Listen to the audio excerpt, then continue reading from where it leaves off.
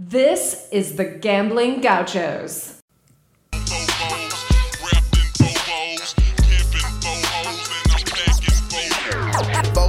I'm tipping, wood grain, I'm gripping. Catch me lane switching with the paint dripping. Turn your neck and your dame missing. Me and Slim, we ain't tripping. I'm figure flipping and syrup sipping. Like do or die, I'm pole pimping. Car stop, rims keep spinning. I'm flipping drop with invisible tops. Hose bob with my drop step out. I'm shaking the block with 418s. Candy green with 11 screens. My gasoline always supreme. Got Dodo the brand with a pan of lean. It tastes grinding to be a king.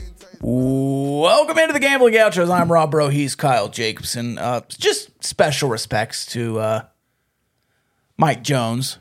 H-Town. Who? Hold it down. Mike Jones.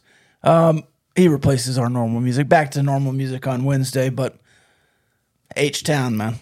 What's your favorite song about North Carolina? Ooh. James Taylor? Copperline? What's that one? Do you like Copperline by James Taylor? I don't know that one. Oh, brutal. That's the song of the week. Was it like North Carolina in my mind or something? No, there's a place in North Carolina called Copperline. No, but the other one is... Yeah, he grew up in North Carolina. Oh, there's a lot of songs about it. Yes. But what's the one I'm thinking of? Copperline is the best one. Right, but what is the one I'm thinking of? I need you to remember the one I'm thinking of. I don't know. In my mind? Anyway. I'm going to Carolina.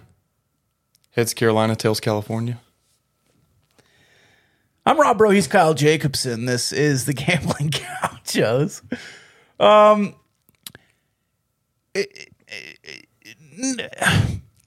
Texas Tech won. Okay? Yeah. Texas Tech won. Not going to complain about the win. Kind of tongue-in-cheek after the game, I was like, Matt Wells would have lost that game. And I do believe that. That is a sack up by Donovan Smith that you just haven't seen much. You saw it at Iowa State against Iowa State last year, but who was the coach?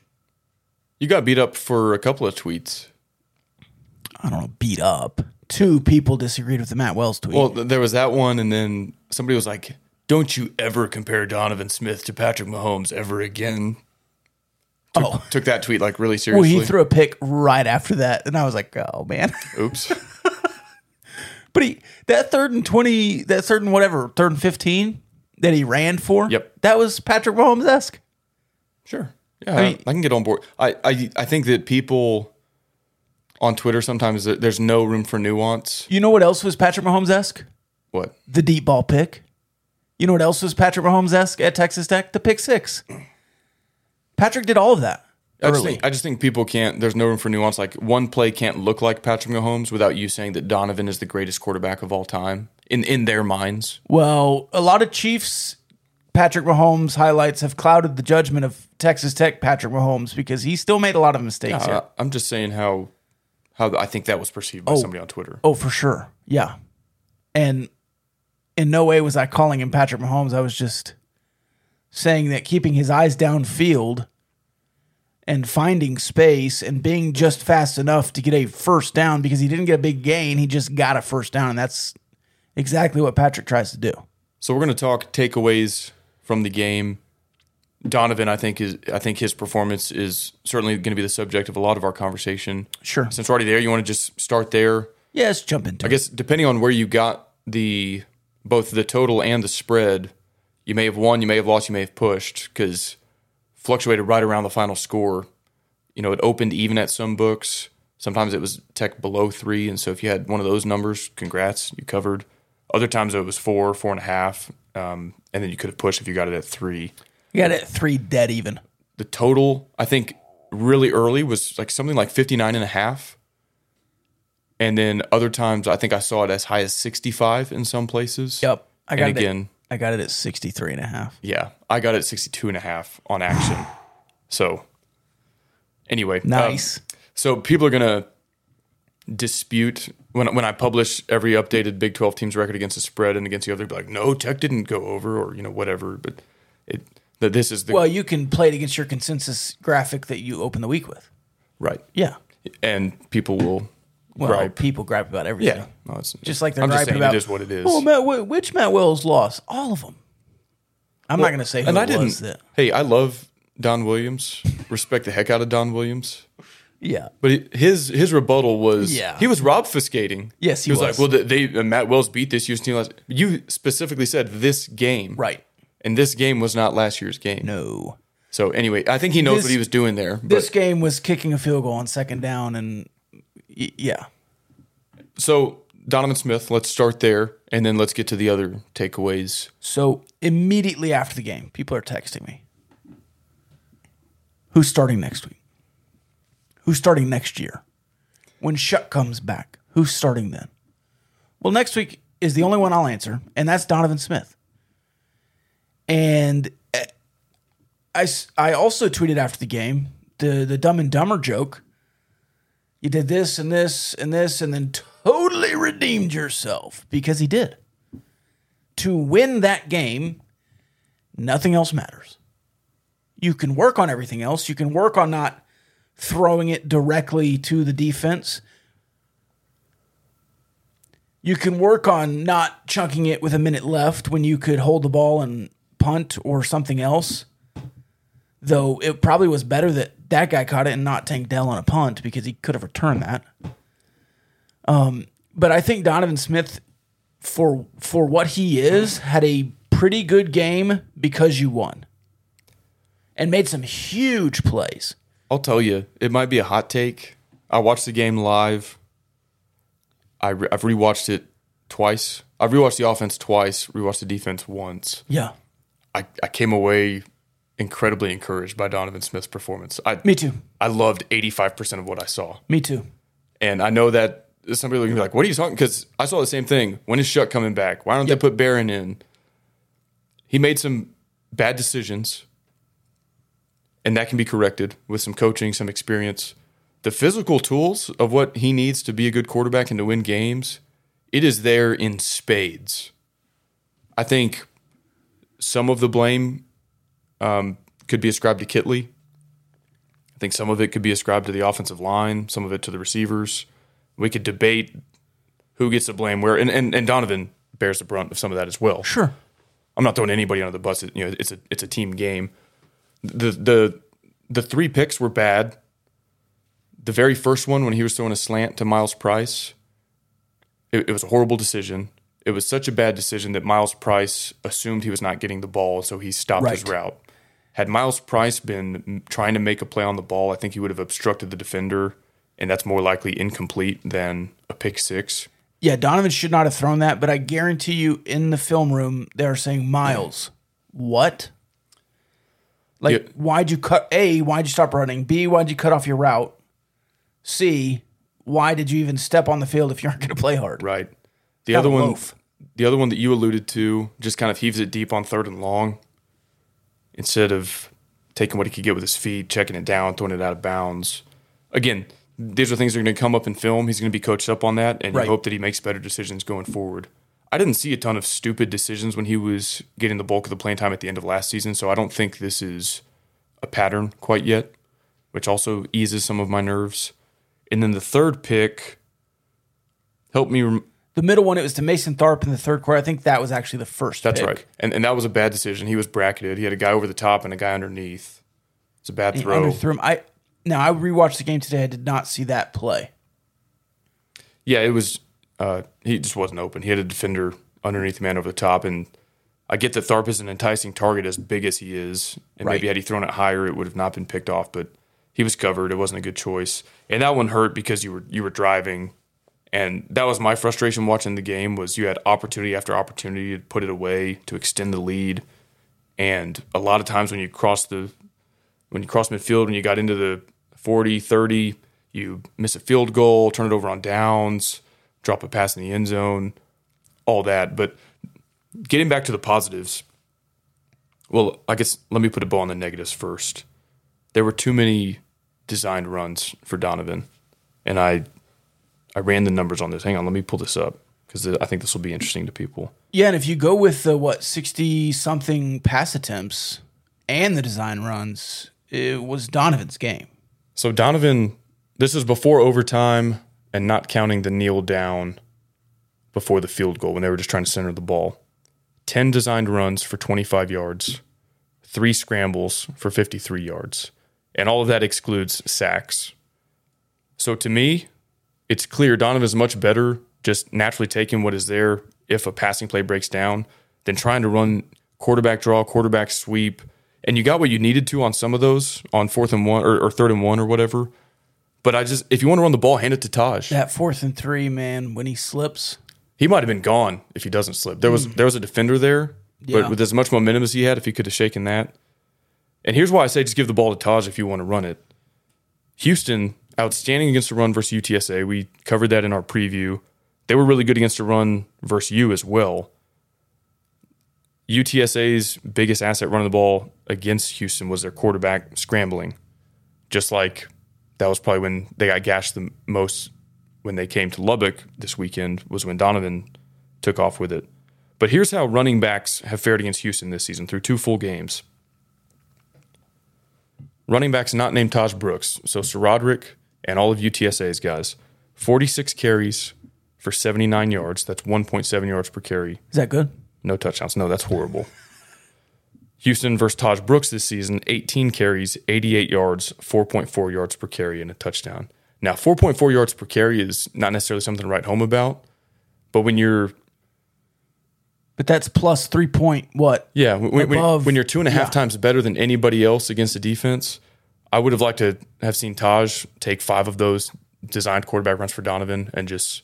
Because as good of a runner as Donovan is, Taj is better equipped to get to the second level, and once he's there, he's extremely dangerous. So I think you need to force feed Taj even if the run game as a whole isn't there. And Donovan and SaRodorick struggled to get things going. But Taj, he's a guy that needs his touches. I think he should get 20 touches every game no matter what. And if you told me he had 18 carries, a touchdown, and you won 33-30, I would have said, all right, good. But you could have given him more. 25 maybe.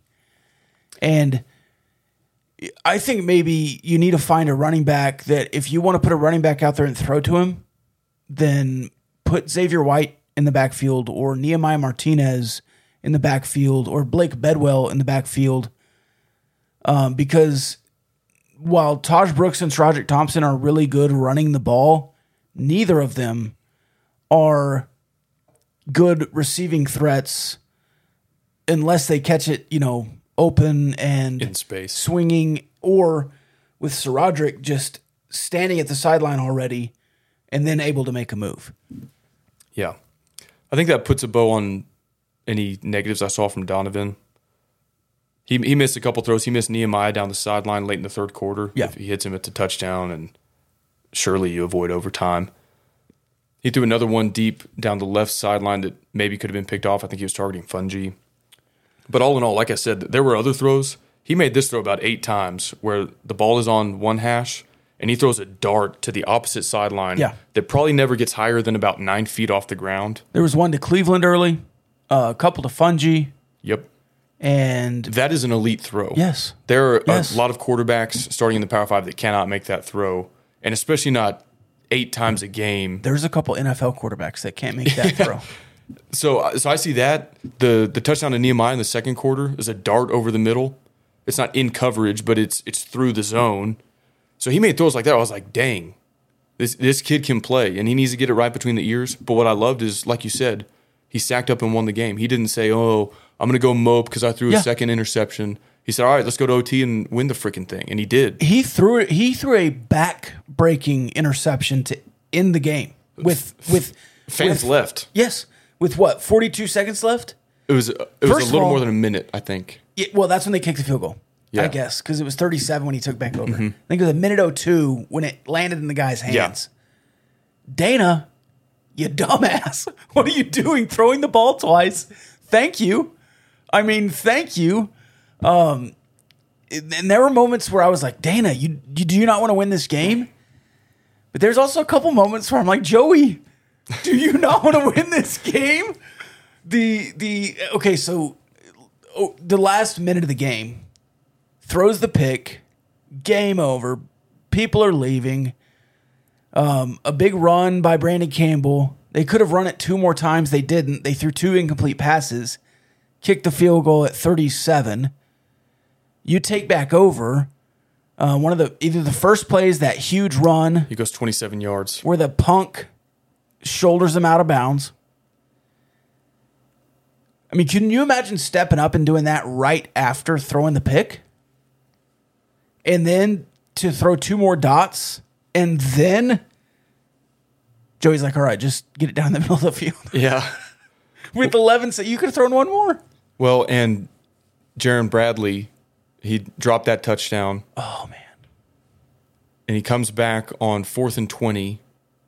In overtime. Again, after you've basically said, we don't want to win this game about 20 times to this point. And he makes a great play and conversion on 4th and 20. Yes. Like you said I know what you meant with your Matt Wells tweet. Previous teams were not strong enough between the ears to get over all those mistakes that happened prior and then bounce back and win the game. Any team can have a bad game. You lost that game 5 times. Any team can blow a game. Yeah. An elite and tough team can come back and actually salvage the game like this one did. An elite and tough mentally team. Yes. Now, I don't think you're elite physically yet. No, I mean, I know what you mean. yeah. You're not going to be 12-0 because you won this game, but I think that this coaching staff is really good, and to remain calm and to remain poised. I mean, think of everyone who made a big mistake. All of them redeemed themselves in that game. Caleb Rogers was getting destroyed early. It was bad. Like Early and middle and late. Well, yes, but on a few plays late, he really got good blocks, and he fought the whole game. Now, I'll say this. You're not going to play a bunch of teams with Houston's front, but you're going to play 4 more, at least. And I think there are ways to better scheme around that.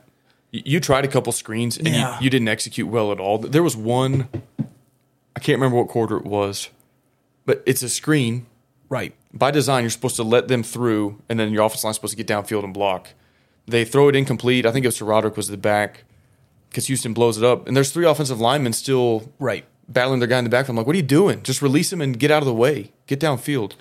And the other thing that might have been my biggest gripe, going back to the play calling, there was no effort to move the pocket with Donovan.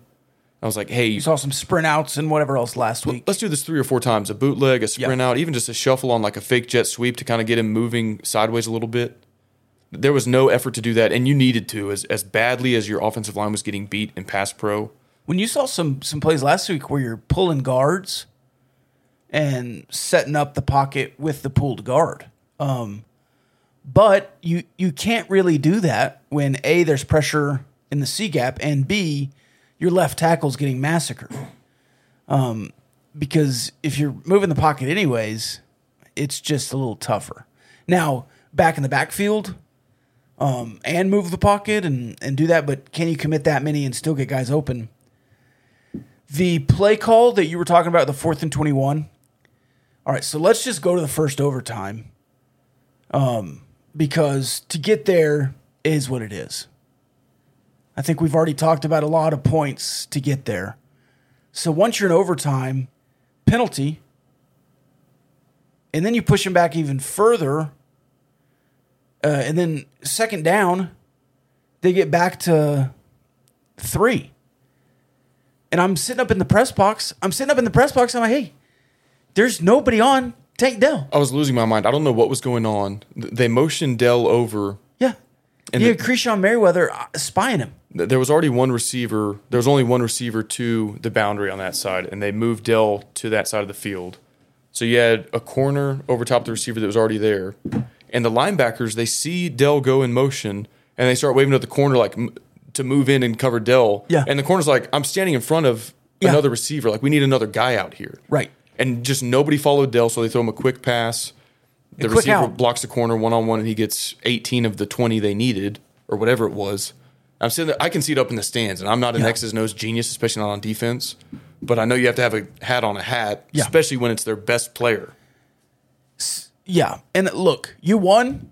I'm not complaining a bunch, and the defense played really well. Defense, I could probably count the gripes I have with the defense on one hand. It was that play, Well, They got gashed on a couple screens. Yeah. And there was an OPI on Dell that went uncalled. That was the biggest play they gave up Yes. all game.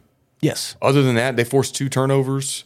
They got dealt a pretty crappy hand on multiple instances, whether it's an offensive turnover or a bad special teams breakdown. When Houston gets the ball. their first field goal, the Houston got the ball inside the 40. That's where they always got the ball. Yeah. That's where they always scored from. I mean, they start at the 25 and you hold them to a field goal. That's as good as you can ask for. Twice.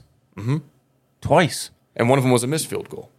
So the defense, I really have zero complaints. They didn't get to tune as much as I thought they could, but I think that's because they were playing contain. He had negative rushing yards.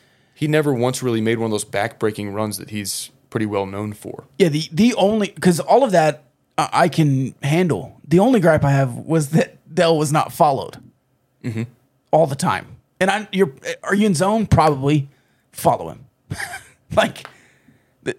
And look, they had a concerted effort, and you could see it. We're going to make Houston beat us, and we're not going to focus on any one player. They might should have focused on Dell, but hey, you won. It was OPI on Dell, right? When he turned around and shoved Rabbit, yeah, that was OPI. Felt like I was taking crazy pills. I saw it live. Yeah. And nobody around me reacted. I was like, okay, maybe I'm alone in this opinion. I didn't see it live. And I watched it on the broadcast, and Tillman and Brando are arguing. They're like, well, he didn't really fully extend the arm. And I'm sitting there watching it, and his arm is fully extended. Yeah. Like, what do you mean his arm isn't fully extended? If You see the guy move off of him. Brando thinks it was OPI against Texas Tech, it was. Yeah. But late in overtime, and then you give up the screen that he runs just through 17 guys, it looks like. Runs through one guy 6 times. And then it's like, okay, now it's over. Batter Tech fan. Now it's over. No way they score. And then you get pushed back just like they do, except you don't convert. Donovan takes a sack. Design run, sack. And then on 4th down, Blouses, best design play of the day. So it's mesh with your 2 best receivers right now, Fungi and Bradley. But the mesh is hidden because it's stacked to the right and diamond to the left. You're basically going defense and pushing vertical to get rid of the linebackers. And then at the mesh point, the guy standing there that could have made the play, because Donovan escapes and gets right, he forces up, and there's nobody within 20 yards of Bradley. And he continues running because he's smart and makes up for probably not even a bad drop, but just a brutal moment to drop something early in the game. Really impressed with that play call. There was another one early where you get in dime. The Miles Price touchdown play. Whew. Chef's kiss. That's another stacked built-in rub that I love. And there's stuff built into Kitley's playbook that is really, really dynamite. I think he got too focused on using Donovan and not focused on letting Donovan play. We're recapping Texas Tech versus Houston from the Cardinals Sports Center studio. I showed up to a tailgate about an hour before kickoff. Yeah. It was insane. People were like, okay, so let me back up. I was wearing my It's All West Texas shirt from Cardinals. I've worn that shirt around town about 3-4 times by now. Right. Nobody really has said anything. I get to this tailgate, they're like, hey, are you the Gambling Gauchos? I said, I'm one of them. And they're like, yeah, parlay picadors. And this lady wanted to come take her picture with me. And she's like, can I take your picture with this cardboard cutout of Joe? I was like, yeah, whatever. You feel like a celebrity? Kind of I was like, what is going on here? So anyway, people love that shirt. I was wearing It's a great shirt. the black Gauchos hat. They've also got that in white from Cardinals. You can get it at mycardinalsports.com. Yeah, you can order online. Go check them out in Plano or here in Lubbock. And they got other stuff too, not just Gauchos merch, but all your Texas Tech merchandise needs. To put a bow on the defensive discussion, the scoreboard was 20-20 after regulation. Yeah. 7 of that was a pick 6, so your defense gave up 13 points. If you do that in Big 12 play, Houston is not a bad offense. no. You're going to face worse quarterbacks than Clayton Tune. You're going to face less dynamic receiving cores than Houston's. They're really comparable to the top half of the Big 12. In my opinion, they're better than I thought they were. So your defense gave up 13 points. 6 of those were drives that started in field goal range, and they bowed up and only allowed a field goal. Yeah. The other 7 was set up by what I thought was OPI. That's it. Well, and when you're playing a regional rivalry that's a step down from you, that you're looking at it and they want to come in and prove. There's some of that too. So the defense, I was encouraged. There's an old saying, the biggest improvement comes between games 1 and game 2. I think there's also a philosophical debate. Is Houston game 1 or is Murray State game 1? Because you don't really get a real look. But after Murray State, my number one concern was the secondary. Asked and answered so far. Yeah. They played as well as I could have realistically imagined. Now my number one concern is offensive line. We'll see if they make a leap from Houston to NC State. At the end of, when they kicked the field goal, just Texas Tech fan hat on, I was out on the season. All right, you just don't have it this year. I believe in the staff. I think the staff will be good. It's going to take a recruiting class or two. At the end of regulation, I'm like, okay, well, I don't know. Let's just see overtime. At the end of the first half of the first overtime, all right, yeah, we're okay. It's over. And then at the end of the game, I don't know, I'm more encouraged after the Houston game. To pull that out, I have more faith in Donovan today than I did before the Houston game. I do. And I think Kitley will figure it out. I think Kitley might face better defenses and maybe one more better defensive coordinator. I think Houston has the best defensive coordinator that you'll face the rest of the year. Maybe besides NC State, maybe besides Baylor. I've got a question for you related to that. Uh-huh. You played with a lot of tight ends. Looking back on it, I'm not exactly sure why. They were very rarely targeted in the pass game. You weren't really committed to running with anybody besides Donovan until pretty late in the game when you started feeding Taj. And even then, you weren't extremely effective using the tight ends as extra blockers. On the other hand, I thought Xavier White played a pretty good game. I thought Nehemiah Martinez played a great game. Are you better off pairing Miles Price and Nehemiah Martinez or Brady Boyd or Xavier White in the other slot rather than insisting on having a tight end? Brady Boyd might be as good a blocker as any of the tight ends. And that's what I'm wondering. In space, for sure. If your offensive line is struggling to create a push in the run game, is it better to spread it out and face fewer in the box and roll the dice with Taj getting to that second level and making a play than it is to keep putting 1 or 2 tight ends in the game if that's not working? And they're not going to be involved in the pass game. Yeah, we get to watch one angle. Right. And we get to watch the TV version of that angle. I trust Zach Kitley to watch this film and grade himself harshly and to make adjustments. We'll see. I think that's one adjustment that might be considered. Oh, yeah. And maybe they still think they have a personnel advantage with the tight ends, and they think, you know what? We didn't use them enough. We're going to use them more next time, and that could also work. It was just a thought of mine. I was like, you know what? It'd be great if Miles Price and Nehemiah were on the field at the same time. Yes. More frequently. Yeah. And Nehemiah Martinez earned snaps this week. He played a great game. And you're not going to take Miles Price off the field to put Nehemiah on the field. He still has not been overly involved. We have not. I don't think we've really scratched the surface of Miles Price yet in this offense. You schemed for him more this game.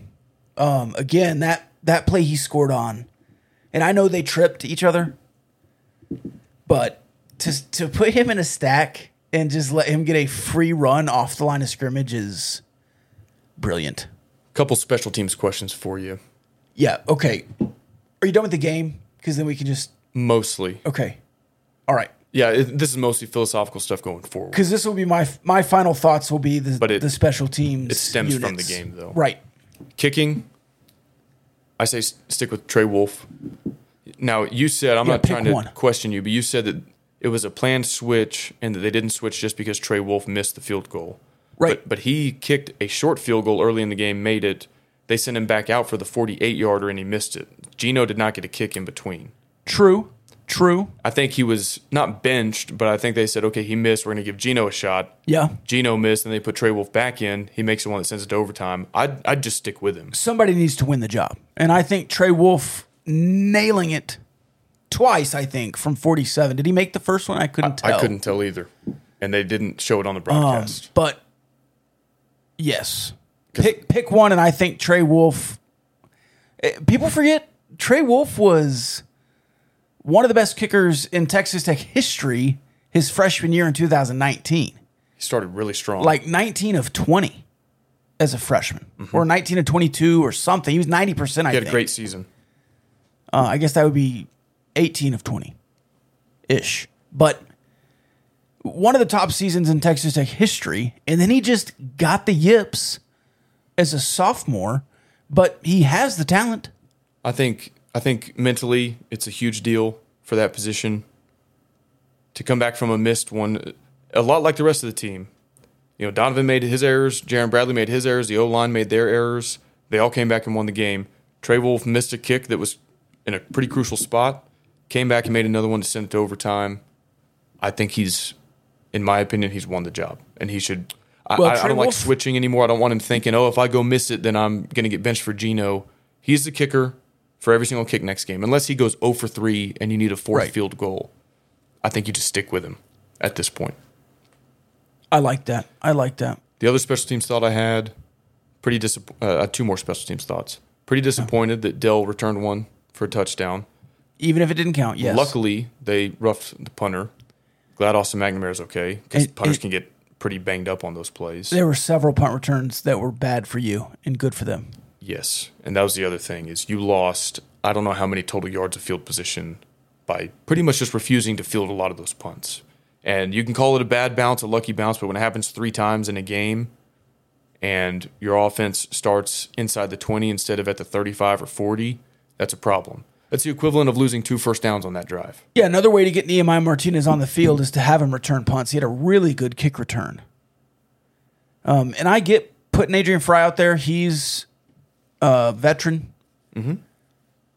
Has returned punts in games for a lot of seasons now, years. He's been the on and off punt returner. Nothing I've seen makes me want to see him more in that role. The number one thing is, hey, you don't need to be a guy like Dell who's a threat to take to the house, but you need to field it cleanly and not fumble it. But you also can't just let it bounce and then it rolls 20 yards. And again, you lose basically 2 first downs. Yeah. It's like starting your offensive possession with a 15-yard penalty or something. I would give Drew Hokut or Nehemiah Martinez or one of these guys who's not going to play a bunch, hey, go to the jugs machine, catch 1,000 punts, and that is your role. I mean, if they're going to play anyways, unless you want to redshirt Drew Hokut, which I don't think you can, you might be able to. You're certainly not redshirting Nehemiah at this point. Just give them that role. And, you have to be better there. When's the last time you had a good dynamic punt returner? Tyreek Hill? Did they... What? When's the last time... Not Tyreek Hill. Jakeem Grant? I was like... Jakeem Grant? Sorry. Do you mean at Texas Tech? Or? I was listening. That's what I was going to say. I think... just watched too many football games today. Jakeem was Jakeem the last one? Yeah. Then they moved him, though. He only returned kicks for the latter part of his career, which he was also really good at. Yeah. I don't know. Okay, I want to revisit some prop bets that we had before the game. Okay. Donovan over under 365 total yards. You and I both said over. And he hit it? Yes. Was he 380? I think on the last play, he went over. Last play of overtime. Nice. So I'm going to pat myself on the back here as far as setting that number. Turned out to be pretty good. Turnover margin in Tech's favor by 1, over, under, or push. I think we both took the over, and you lost the turnover battle by 1. You turned them over twice, but you gave it away 3 times. Yeah, and I think we said will take 3 happen. Didn't. Clayton Tune will be Houston's leading rusher, yes or no? You said yes, I said no. He had negative rushing yards. Again, I think the reason you didn't sack him more was because you were more focused on containment, which I can't complain with because the defense, like we said, balled out. I was impressed with Campbell. He's a good running back. And afterwards, Dana said, "Hey, we need him to be healthy because we don't have anyone else." Did you watch Dana's post game? No, I saw like a couple clips on social, but that's it. Oof. I would not want to be his player this week, I don't think. Let's see. Last two more. Team sacks for Texas Tech over under 4.5. I guess I didn't note what we took on that. You did not get to 4.5. Team total rush yards for Texas Tech over or under 120. I actually don't know off the top of my head. Let me look at this. It would have been close, right? If Tosh had 88 by himself. Yep. The others struggled. No, I think you hit that. 117. Ooh, because of the sacks. All the sacks, yeah. So anyway, so Donovan's longest run was 27 yards, and he had 28 yards rushing. So basically, besides that one rush, he was negative for the day. Yeah. And that's on 20 carries, which includes the sacks and stuff. So it's pretty good props there. I think we set the number pretty appropriately on nailed it pretty a few good. of those. Okay, before the season started, we re-upped with one of our sponsors, Rahino Barbecue, the best barbecue in West Texas. Follow them on social at Rahino BBQ. Their Instagram is amazing. Not only is it great food pictures, they also will let you know the schedule for their West Texas mobile food truck, so you know what towns they'll be in and when. Really appreciate their support of the Gambling Gauchos. A lot of folks love them at the tailgate a couple weeks ago. If you're coming back to Lubbock for the first time in a while, a lot of times you and I get asked, hey, where should I go eat Rahino Barbecue? If they're nearby, or if you got to go 45 minutes to Holton, it's worth it. Yeah. Also before the season, where I was going before that incredibly natural ad segue, I offered up a prop and said, would you take 3-3 going into the bye, or would you roll the dice? Do you remember what you said? Yeah, I think I rolled the dice. I did too. Yeah. I think Houston is probably would have been the biggest toss-up game in that scenario. Had you lost to Houston, there's probably not a path to 3-3. If you win against Houston, you think, okay, maybe we got a shot to do better than 3-3. Based on how the first 2 weeks have gone, you lose your starting quarterback. Based on how the team played against Houston, their first real test. Based on how NC State, Texas, all these other teams have looked. I'll ask again, would you take 3-3 going into the bye, or do you want to roll the dice over the next 4 weeks? And just a reminder to our listeners, you go at NC State, Texas comes here, then you're on the road against K-State and Oklahoma State. I would take 3-3. I don't know if I would take it, but I think to some extent you're sort of playing with house money until the bye week. Yeah. You have 4 opportunities where if you do go 1-3, I don't think anybody's down in the dumps. Because if you earn a win over any of these 3 teams, I think you feel really good about yourself. The back half of your schedule really sets up for you to be in a good position. The bye week is timed perfectly. It's Yes. at the midway point. And you have Kansas, West Virginia, TCU, Iowa State all after the bye. Yeah, so right out All of the beatable. bye, you host West Virginia, who may or may not have an interim head coach at that point. They will. They lost to Kansas in Morgantown. And then you get Baylor at home. Baylor's a tough team. They lost to BYU. I think they've got some deficiencies that might have been exposed. It's in Lubbock. Then you go to Fort Worth. I don't really know what TCU is just yet, but I think that should be a competitive game unless one of these 2 teams surprises me. Yeah. And then you host Kansas, go to Ames, another team with potentially an interim head coach at that point if Matt Campbell's gone to Talk Nebraska. about that. Another team with deficiencies, and then you host OU. So, yeah, I mean, I would say you have 4 games equally or more winnable after the bye than your next 4. Is that fair to say? Yes. So if you go 2-2 in these next 4, I think you absolutely feel great about that. If you go 2-2 and one of them is a win over Texas, because that's the home game, I'm really, really excited. Not because it's Texas, but because it's the home game. I want the Jones to be, nobody wins there. And I think Joey wants that too, obviously. If you start 3-0 in the non-con and beat NC State on the road and then lose 3 straight in Big 12 play, I think that's more deflating than beating one of the 3 conference opponents. I'm doing some quick math based on FPI. Okay. Because they give the win probability for each of these games. Right, and this one starts off at -9. I got it quickly after when it moved to +10.5 for Texas Tech. Hang on. We'll talk opening lines. Oh, sorry. You have a 51.6% shot, let's call it a coin flip, of losing both of the next 2 games. Okay. So 1-1, not a bad outcome, and also a somewhat likely outcome based on this. Now, going further out, so Kansas State, you've got about a 1-3 shot to win. You have a 35% chance to lose all of the next 3. So 2-1 that you'll win one of the next 3. And then I think Oklahoma State's going to be comparable odds. Let's see here. Yeah, they've got a 75% chance to beat you. That would come out to a 26.2% chance that you lose the next 4 based on those FPI win probabilities. NC State seems like not a win because it's at NC State. Texas seems even right now. I know they went and hosted they hosted Alabama and played really well, but that's what Texas does. Texas tantalizes their fan base and then is good one week and not good the next. Let's see Hudson Card as the starter for 2 weeks and then talk about it. We talked in Gauchos After Dark. They've played up to competition even during this decade of irrelevance. Yes. They beat Georgia in the Sugar Bowl. They've beaten OU in the Red River rivalry or gotten very close. I mean, I picked Alabama to win. I'm not trying to say like, oh, we should have seen this coming. Right. But we've seen them play up to better competition. That was also Alabama's first true non-conference road game in I don't know how long. When you've seen Texas Tech do this stuff, where you go and play a really good, and then you're just awful the next week. I'm with you. I want to see this Texas team go to Manhattan and go to Ames or whatever. Just as far as the next 2 go, in Manhattan, if you can get a lead early, they're not built to come from behind. No. You could absolutely beat Kansas State. I think Kansas State's the best team in the Big 12. You could absolutely beat them. Could be a bad matchup for them. Yes. If your style of play wins out. And if you can get some big plays. And then Oklahoma State, they're beatable.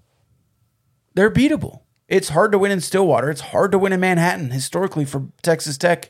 It's hard to beat Texas in Lubbock historically for Texas Tech. You've never beaten NC State. So you did in 1952. Sorry. Put some damn respect. Was that on the road? I don't know. I was looking at the history of that game. The Wikipedia. They're 4-1. They beat you twice in the 90s, twice in the early 2000s, but I guess you beat them in 52. And 02 and 03. You alluded to some opening lines. I did. Let's take a gander at those. Kind of the opposite of week 2 in terms of a bunch of close games on the slate. Week 3, the closest spread is 9 points. And I'm looking at Circa, their opening line, so you may have seen a different number at a different book. If you need money to place some wagers on these week 3 spreads, call our friends at Diversified Lenders. That's not actually what they do, but it's the best I could come up with on the spot there. If you need money to pay your employees because you've lost wages betting. Sure. Yeah, that's a better segue. Give our friends at Diversified Lenders a shout, diversifiedlenders.com, Red Raider owned and operated. They will help your business get the cash it needs to operate. Let's start at the top. This is tied for the closest spread and also involves Texas Tech, like you alluded to. NC State favored by 9. That's pretty close to where I would have pegged it. And the total is 59.5. Yeah. Both teams escaped against a group of 5 opponent. Now, NC State was favored by much more against Eastern Carolina. And on the road. Earlier this season and on the road. But they did not look extremely sharp. They could be another one of those teams that, maybe they were still out of the gates and there's a big jump from week 1 to week 2. I'm going to try to take a deep dive into that game and see what happened. I think 9 is an interesting number. With a total that low, you're looking at, about a 35-25 type game is what they're predicting? 34-24, somewhere in that ballpark. Mm-hmm. I could kind of see it playing out roughly in that neighborhood. So I don't see anything at the opening line that makes me think, oh, that's way off. I think they've got it pegged pretty well. I still think with Zach Kittley, you're not an over team. But this defense is making me ponder. If you're not a wonder. I'd like to see 6 of those Houston performances in a row. Me too. And that's what this team is going to be really hard to predict the total because the offense could score. They could get a 50 burger against any Power 5 team. Right. The defense against Houston gave up 13, even though they were dealt a bad hand all game. But they also kind of let Murray State pretty much get that in one half without being dealt a bad hand. So which version are you going to get? Also a 9-point spread. An intriguing game for many reasons. Houston favored by 9. They're hosting Kansas, who is alone atop the Big 12 standings right now. There is one man in America hoping that Kansas houses Houston. Neil Brown. Neil Brown. Neil Brown needs it. He needs Kansas to be good. Yeah, the reason I'm so curious about this game is I want another data point on Houston. It'll be the third semi-legit team that Houston has played. They opened with a good Group of 5 opponent, then they play Tech. Now they look like they're playing a quickly improving Kansas team. I'm not ready to say Kansas is like a really good all-around team, but they beat West Virginia in Morgantown. Right. So winning a road Power 5 game, it's impressive for whatever it's worth. So I'm watching that because I still want to know who Kansas is, and I want to know how good Houston is. You know, how good was your win this weekend?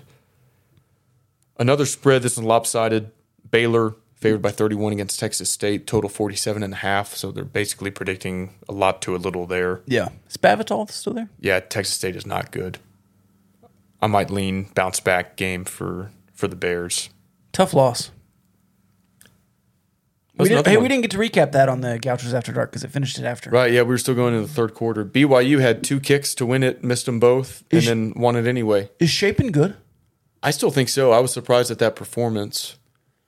I thought really highly of him coming into the season. I don't know what was going on with the play calling at the end of that game. They just refused to throw it. Shapen had a better game. No, he didn't. Donovan was better. And Donovan made the plays in overtime, and Shapen didn't.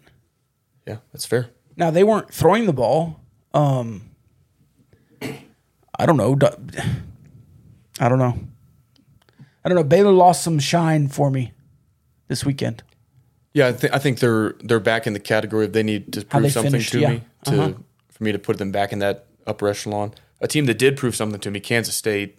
We covered it on Gauchos After Dark. Incredibly impressive performance on the defensive side of the ball and competent enough on offense that they won by 28, and that was with a garbage time touchdown. Kansas State, Oklahoma State, Baylor, Texas. I still see a lot of parity. Now I just think West Virginia is definitely bottom rung. I would put those 5 pretty firm, and then I would put Texas Tech, Iowa State, TCU, and Kansas all even. TCU slight lean forward maybe, but Tech hadn't showed me anything yet. I need to see what Houston is because I want to say they're better than I thought they were, and that makes me feel better about Texas Tech. But I would like to see them go house Kansas and really settle my mind. Kansas State, 20-point favorite versus Tulane. That total is 54.5. Okay, I feel pretty good about the under there. Yeah, I don't think Tulane will score. I don't see Tulane scoring very much at all if they can hold Missouri to 12. Yeah, it took a garbage time to get to 41, huh? To 12. I think it was 40-6, and then they got 52 from 40 to It 12. was right snug under. Iowa State also taking a step back from a big non-con game. Congrats to them on finally beating Iowa during Matt Campbell's tenure. They are hosting Ohio as 22-point favorites, total 47.5. Yeah. Texas is hosting their... On Iowa State. Mm-hmm. I'm not going to pearl clutch. Didn't love their celebration after the game. Did you see this? I don't think so. All of their players were jawing, like chasing Iowa into the tunnel, yelling at them that they just won. It's like, they know. I see both sides of it. On one hand, if you haven't won that game in so many years, you're that much more thrilled about it. But on the other... Nobody on that roster had ever beaten Iowa. On the other hand, if your best argument is like, yeah, we've won 1 out of the last 7, it's kind of like, right? Okay, you're still That's why I was like, I would Yeah. say act like you've been there, but they haven't. But also, it's just like, I don't know. Texas, Because Matt Campbell's whole thing is like culture, right? yeah, 5-star culture. Was that 5-star culture? Or Was it? That, no, that was No, that was 2-star culture. no, that was we're 7-5, and winning this game is our whole season culture. Yeah, 2-star culture. Yeah. Texas is hosting their system mate and future head coach, UTSA, Jeff Traylor. Favored by 14. Nice even number there. Totals 55.5. I think I would stay away from that game until the closing line, but I think Texas is good. Another home game. We'll see, I think. Last game that's FBS on FBS in the Big 12. Wish this was a better game. Oklahoma goes to Lincoln. Big noon kickoff will be there because the Brands, but Oklahoma's favored by 16. Nebraska just fired its head coach after losing to Georgia Southern. Total 68.5 though, so I guess they're expecting Oklahoma to put up a lot of points en route to a win over the Cornhuskers. I wish this was a top 20 matchup. Yeah. It should be, and it should be played every year.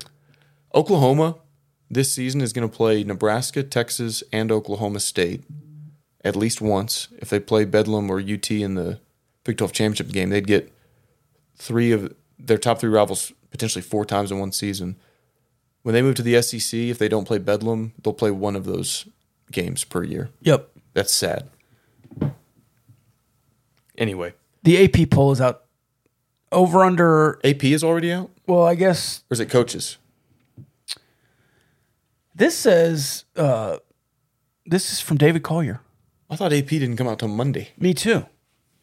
I saw the coaches poll earlier today. Well, maybe they just released the receiving votes, and it's not the final poll results. I don't know. Anyways, David Collier says the Red Raiders received 17 points in the AP poll heading into their first road game. So they're in the... Collier also didn't put in the AP poll, so maybe he just has like the behind-the-scenes notes. Do you want to know how stupid the coaches poll is? Incredibly? You're receiving 24 votes. I think that's good for like 35th or 37th nationally. Yeah. It doesn't matter. The team right ahead of you is Houston. Yeah. The team you just beat head-to-head less than 24 hours ago. Right. Like, come on. I think the coaches just mail it in. Well, they voted before the game. No, it's after. Well, you think they stayed up and watched all the games? The coaches who were but voting? they should have the final scores in front of them. Yeah, There's no but reason they- for a team that is 2-0 that just beat a 1-1 team to be ranked lower. Double overtime on the road. That's a better team. Tech got lucky. God. I guarantee you they filled that ballot out Thursday afternoon. Probably. And it's some intern. It it's doesn't not matter. the, it's It not doesn't the matter. actual coach that votes. It's some intern. It that's doesn't like, matter hey, anyway. Hey, go do this vote thing for me. Doesn't matter. It's just stupid. Oh, it is certainly stupid. Any final thoughts? Yeah, well, hold on. I know you're trying to get out of here, but we got a Discord mailbag. Oh, yeah. What needs to happen Saturday for Tech to be fair? Well, hey, before we answer these questions, how do Okay. people get into the Discord mailbag to get their questions answered on Oh, the yeah, couches? go to patreon.com/gamblinggauchos and sign up for Patreon and then get in the Discord. And access to a bunch of exclusive interviews and cool perks like that. We donate some of those proceeds to the Matador Club. Right now, $100 a month. Hopefully, it'll grow even more than that. But we like to give back. Okay, let's get to the mailbag. Is there a path for Kansas to get 6 wins this season? Yeah, If they beat Houston? Or yes? I think Because now you have to win four Big 12 games. I think the most likely outcome with Houston and Duke is that they go 1-1, 3-1 before the rest of Big 12 play. Could they get there? Yeah, I mean they already won a road game in Morgantown. I mean, at this point, Could they beat TCU? Could they beat Tech? Could I they, still think 5 and 7 is the ceiling. could they beat Iowa State or Kansas State if that game is in Lawrence? I don't know if it is. They haven't played a Big 12 home game yet. Yeah. So, And they're 2-0. not that they have some like raucous atmosphere, but it's easier than going on the road to win. Right. Is Lance Leipold the best coach in the Big 12? Now, I do want to say your whole thing about Matt Campbell is that He does it at Iowa State. Is doing this at Kansas, being 2-0 at Kansas, worth that big of a bump? No. The reason why I think that highly of Matt Campbell is because he had 5 straight winning seasons, something Iowa State had not done since before the Great Depression. Who's the best coach in the Big 12? Gundy. Not Sarkisian. They almost beat Alabama. Yeah, they should hang a banner for that. Texas is back, folks.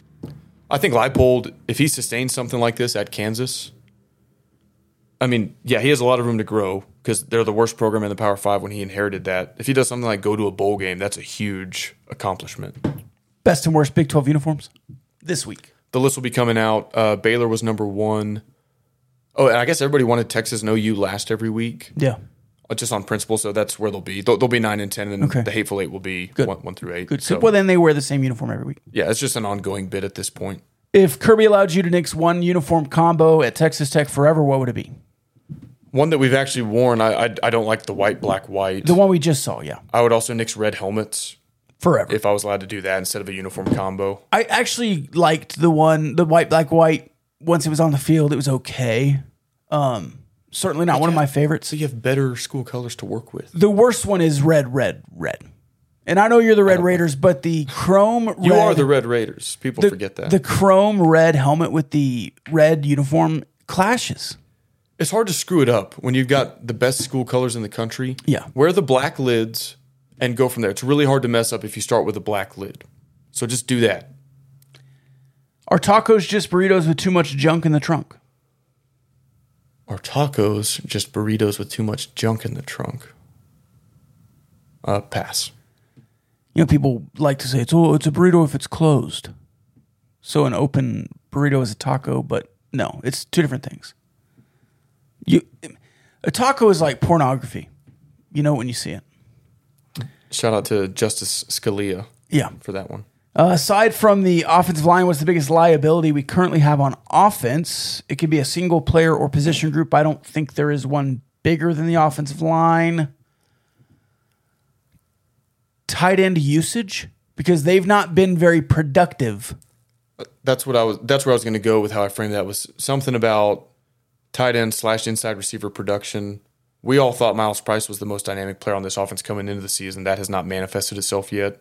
Who's the leading receiver this week? So whether it's getting him more involved or using him at the same time as Nehemiah Martinez, or if you're going to play with a tight end, better utilizing them, I think that is maybe the next component. Also, Donovan's comfort is going to the sideline.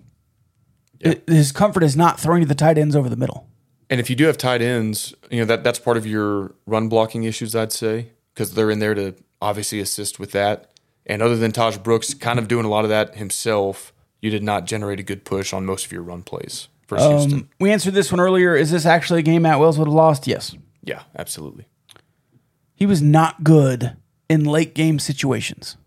I saw people that were like, yeah, he would have lost it in crunch time. I was like, I don't know if he would have gotten to crunch time. Yeah, I don't know if they would have bounced back after the pick six. Best and worst thing about sitting in the press box. Best thing, the best thing is it's air conditioned And shaded. and shaded. You can see it's a pretty good view. I need binoculars probably next time. Struggling a little bit.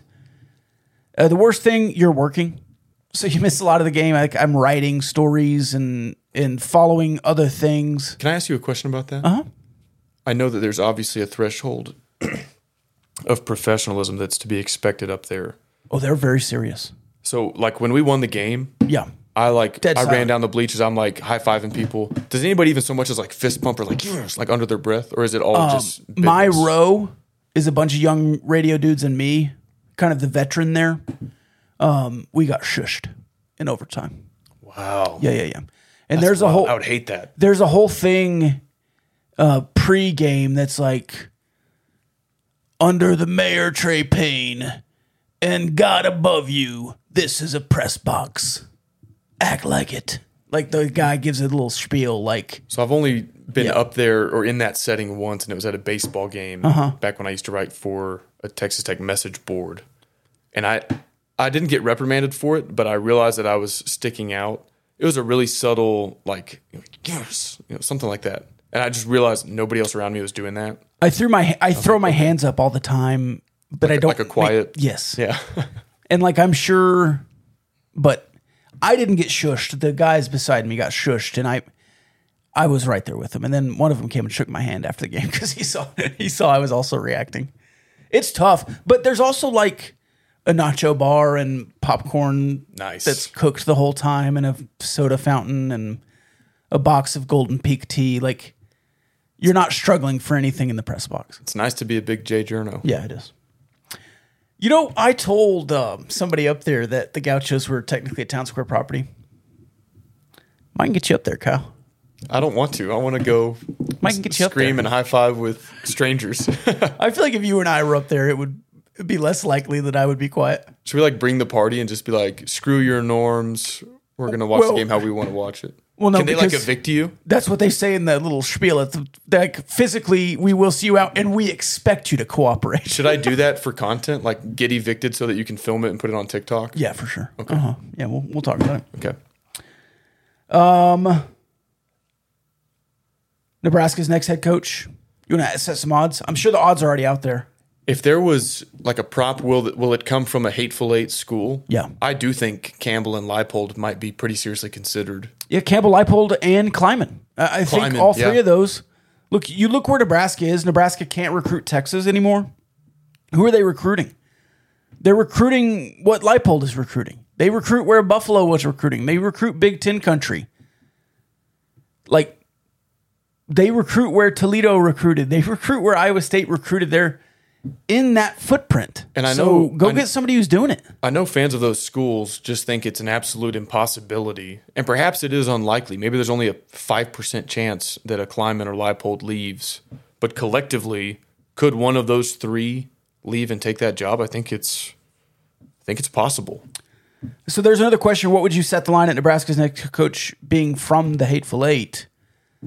I mean, is it probably tough to put in the favorite section, but plus 200? Well, I think Matt Campbell alone Plus is going to 150? command about plus 250, plus 350 in that market whenever it comes out. And if there's So you combine them with Leipold and Kleiman, I'd be tempted at plus Minus? 150.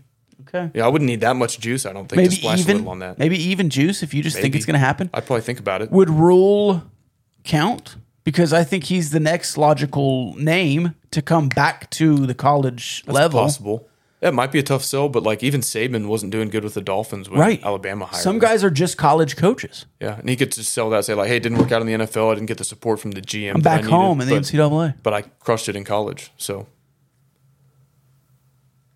Michael has a negative joke that he would bring Cliff Kingsbury as his offensive coordinator. No, he's fine. to Nebraska, Yeah. I bet Cliff's agent will put that out. Do you remember when Cliff was rumored for the OU head Our coaching friend, job? our friend Eric Burkhart. It's like, dude, Cliff Kingsbury's not going to go to Nebraska to try to rebuild and recruit there. Will Tech cover versus NC State? We'll answer that on Wednesday. Final thoughts? Yeah, the University of Houston football program is garbage. And I don't mean play on the field. I thought they were a competent team with some good players. Going back to last weekend when they played UTSA, their players had to be literally separated from UTSA fans in the stands. You're not that guy, pal. Trust me. You're not that guy. You're not that guy. I get it. There's a place at a live sporting event for trash talk and jawing, and I'm sure some fans were giving them the business and they decided to give it back. It's not a good look. They come to Lubbock this weekend. Dana doesn't bring a sledgehammer with him this time, but that's happened before. When you went to Dana's place in Morgantown, the AC conveniently broke the day before you got there. But they do. Sorry, I just dropped my phone. How many times you can drop that Hey, today? oh, cool. We got another Patreon subscriber. The ad read must have worked earlier. Oh, nice. They come here on the first drive of the game. Tech is driving. Looks like they're about to go score a touchdown. A University of Houston player runs in from the sideline, and on the broadcast, you'll notice nobody runs off the field. And so you go, okay, they either played the last play with 10, or now there's 12 guys on the field. There was 12, and so one just sits down. Houston doesn't have to use a timeout. They don't get penalized for having 12 guys on the field. Right. And they get away with it. And yeah, do guys cramp up in the fourth quarter? Sure. 30 seconds after the last play ends in the ball spot and the guy just sits down right where he's standing and there happens to be 12 guys on the field. Bullshit. And they did it multiple times. To do it on the first drive shows you the entire second half is bullshit. They did it in the second half. Continually. Hey, when you come to Lubbock, tortillas are going to wind up on the sideline. I wouldn't recommend throwing them back at the student section, but that happened. And then the play that really pissed me off, Yeah. some guy, I don't know if he's peaked in high school, Rob Lowe, or if he's on staff at Houston. He's a Not former that guy, pal. Trust me. You're not that guy. He's a former receiver. Yeah. I guess he was an undrafted free agent with the Seahawks, got cut. Again, I don't know if he's on staff or if they just let him hang around in his Letterman jacket, but he's standing on the sideline. A student athlete, Donovan Smith, runs out of bounds. The play is over, off the field of play, and he decides to shoulder bump him, tries to talk shit. I don't know what he said. There was some speculation he might have spit at Donovan. I don't think that's what he was doing. I think he was just barking, kind of. Nobody from Houston's sideline breaks that up. It takes a state trooper. And then when the game ends, they do classic what Marcus Smart did, what A&M's athletic director did, what Rick Perry's chief of staff did when they claimed that they were being bull rushed by students in 2002 or whenever that was, and just made up some lie about how classless Texas Tech is because they're mad they lost to a team in a rural area. Yeah. Because they're big city folks and they deserve to beat little old Lubbock. And so then he says that the state troopers are being mean and tell them to go back to Houston. That's not how this works. You don't get to come to our place, treat the people like shit, violate, pretty widespread universal code of conduct. You're basically cheating when you fake an injury. The entire game. And they did it 17 times. And then you don't get to whine that it wasn't hospitable enough when our students stormed the field and that they didn't let you leave. Did you see how the yellow... Miss me with that. Did you see how the yellow vest tried to stop the students? They didn't. Was it that pat down meme of the guy just doing the... It was the Olay. What are they supposed to do? Nothing. Even if there's 100 of them, there's 10,000 students. Move. They can stop one person apiece, maybe. Get off the field. Get off the field. You don't want to get in the trap of students, get off the field. And don't shove a player out of bounds after the play is over. Don't fake an injury. Don't jaw with the students. Don't throw stuff at the students and all that crap. Yeah. Oh, Pack I don't your mind shit, that. take the L and leave. Yeah. See ya. Sorry, Mom. My mom listens to this. Do we still have the bleep Same out vibe. button? Oh, yeah, hold on. I need it. Yeah, this is just Kyle right now. The bleep. Mother. Wait, just go. Sorry, Mom. It fires me up. It fires me up. Trying to get you on the fires. I hate when Tech beats somebody and says, "Oh, classless Lubbock trash, Lubbock behavior." Take the L and get the hell out of here. I mean, you lost. Yeah, Suck hopefully I it. got one of those good. You lost. You're not that guy, pal. I just, GTFO. yeah. All it is just big city people looking down their nose at rural people. Oh, they didn't win classy enough for me. Screw you. Yeah. Our coaches didn't shove any of your players out of bounds. Nope. We didn't fake any injuries. Nope. We didn't throw stuff at your fans. Our defensive coordinator wasn't 5 yards on the field when you had 12 players on the field Get the telling hell him to get out down. of here. They got a. Dana chunked his. They had four times yeah. more penalty yards because they're the less disciplined team. Oh, the fans weren't classy enough to us after the game. Shut up. Somebody asked Dana if I guess the penalty yards mattered to him, and he's like, "Well, we were the most penalized team last year, and we were pretty good.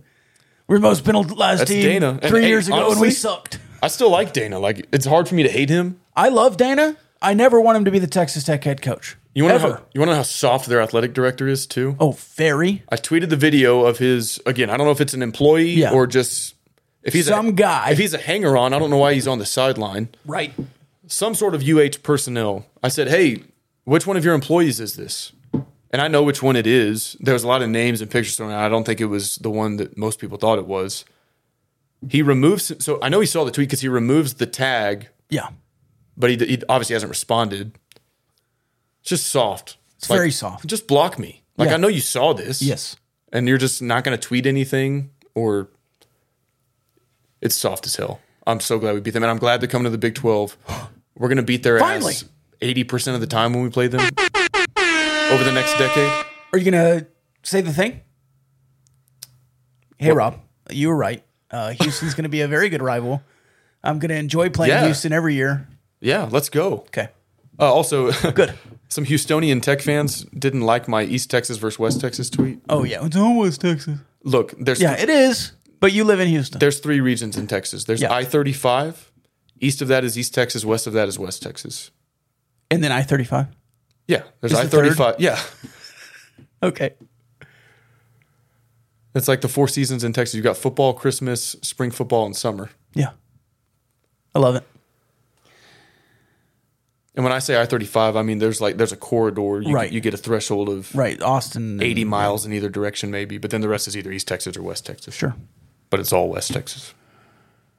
Yeah, I think that's the delineation people have trouble with. That it is East Texas, but it's also all West Texas. Those are my final thoughts. And people can be like, oh, it's sour grapes. You're just saying that because they're a rival. No, I never felt that way about playing a Bill Snyder K-State team. No. Or like, oh, you're just saying that because Baker Mayfield left your program. No, like I don't feel that way about Davis Webb. Some people are trash coaches, players, organizations. To me, they showed themselves to be one of those. And I'm glad you beat them. All right, I don't have any final thoughts besides that, except for kudos to the band for leaning into the cactus bit. That was great. It's all West Texas. All right. Thanks, guys. Love y'all.